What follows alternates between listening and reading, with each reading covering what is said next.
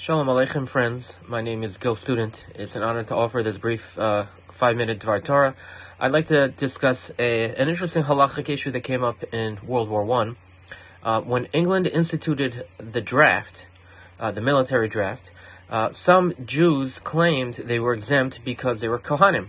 They were priests. And I don't know if they claimed a clergy exemption or just a religious exemption.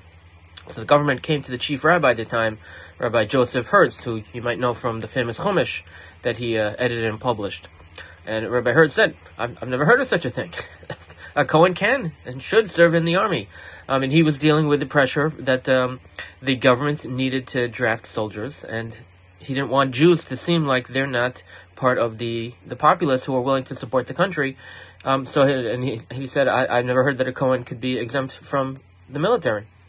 So when that came out, the Bezdin from Leeds argued that of course they're exempt. That's crazy. The chief rabbi doesn't know what he's talking about. I'm sure they said much more nicer than that. And they had two arguments, the halachic arguments. They said, number one, a Kohen is forbidden to become tamei from dead bodies, and soldiers in battle are exposed to dead bodies. And number two, there's a halacha that a Kohen who kills somebody is not allowed to duchen. He's not allowed to say Birkos Kohanim in the congregation, and therefore a Kohen is exempt from serving in the army. And the chief rabbi responded to that, and there was a whole big tumult. And at the time, Rav Yitzchak Herzog, who later became the chief rabbi of Israel, he was very young, serving in Belfast. I think he might have been 27. He argued from a Rambam. The Rambam at the end of Hilchos Shmita says that Shevet Levi, they didn't get a nachal in the eretz, they didn't get a portion in the land of Israel, and lefichach, says the Rambam, lefichach huvdelu midarchei olam, they are separate from the ways of the world. Lo orchin melchama, lo orchin melchama keshar Yisrael, they don't fight battles like the rest of the Jews. Lo nochlin vo zochin lo atzman b'chach gufan, and they also don't inherit the land like all the other Jews. So says Rav Herzog. So you see, lo orchin melchama, the Rambam said, Shevet Levi, including the Kohanim, don't fight wars. So these priests, these Kohanim, should be exempt from the British draft in World War I. And so it's kind of surprising to us because we live in a time when the land of Israel, the country of Israel, Medinas Israel, there's no exemption from Kohanim.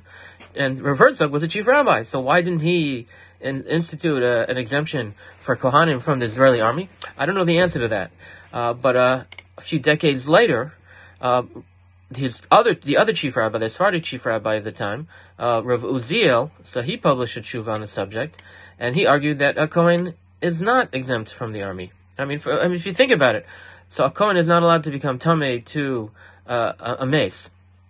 But in the army, who says the Kohen will ever become tamei to a mace? At the time, in 1916, Rav Meir Arik published a tshuva in which he said, a Kohen nowadays war, it's not hand-to-hand combat so much. Mostly it's shooting.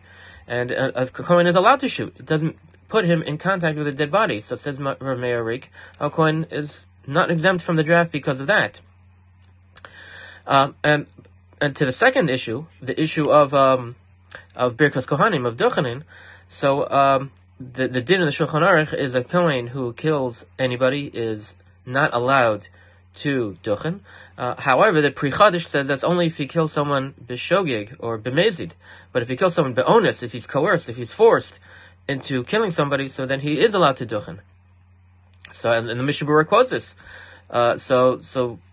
Rabbi Hertz did not say this, but he could have said, someone in the army, in the soldier, that is considered an onus. He's forced. He has no choice, but he has to kill somebody, kill an enemy who otherwise would kill him. So if that's the case, and Rav Moshe Feinstein, decades later, but he has a tshuva where he says, a soldier who kills someone in the course of the army, and not necessarily Israeli army, any army, the Russian army, he's allowed to duchen when he comes back. And Rav Yosef has a tshuva where he says, an Israeli soldier, Kavachomer, is allowed to duchen. He did a mitzvah. He's protecting Am Yisrael. So even more so. Although it's true, Rav Soloveitchik did not agree. Rav Soloveitchik held that a Kohen who kills even in the army is still not allowed to duchen, just like David HaMelech, who waged battles and therefore he was not allowed to build a Beis HaMikdash. It is a machlokas, but Rabbi Hertz certainly had Rav Moshe Feinstein and Rav Yosef decades later on his side. that the Kohen is not exempt from the draft. And regarding the issue of the Rambam that Rav Herzog quotes, so Rav Uziel was not impressed by that Rambam. He suggests, and Tzitz Eliezer as well, suggests in his Sefer Hilchos Medina, that this is talking about a Kohen who does not fight a battle in order to conquer the land of the Shevet, the Nachla in Eretz Yisrael. That's the battle that Shevet Levi doesn't do. Because they don't have a Nachla, they don't participate in the war to conquer the different Nachalos, their own Nachala, because they don't have a Nachla. So it doesn't make sense for them to be part of that war. It doesn't mean that they're exempt from any other war. So La'achar Ma'isa, it seems like Rabbi Hertz had a good case to say that a Kohen is not exempt from the army, and we don't see that anywhere else, and certainly not in Eretz Yisrael today, that a Kohen is exempt from the army. And I've never heard any modern rabbi, saying that in Eretz Yisrael, Medina Yisrael, Kohen should not serve in the army, because Adarabah, it's a mitzvah to serve in the Israeli army to protect Klal Yisrael, to protect Jews, to protect our family and our friends, and the Bachrim learning in yeshivas, and all the women, all the children, all the grandchildren. HaKadosh Baruch Hu should give them continued strength and health to succeed and to come back from the army service today, healthy and happy, and to be able to raise families.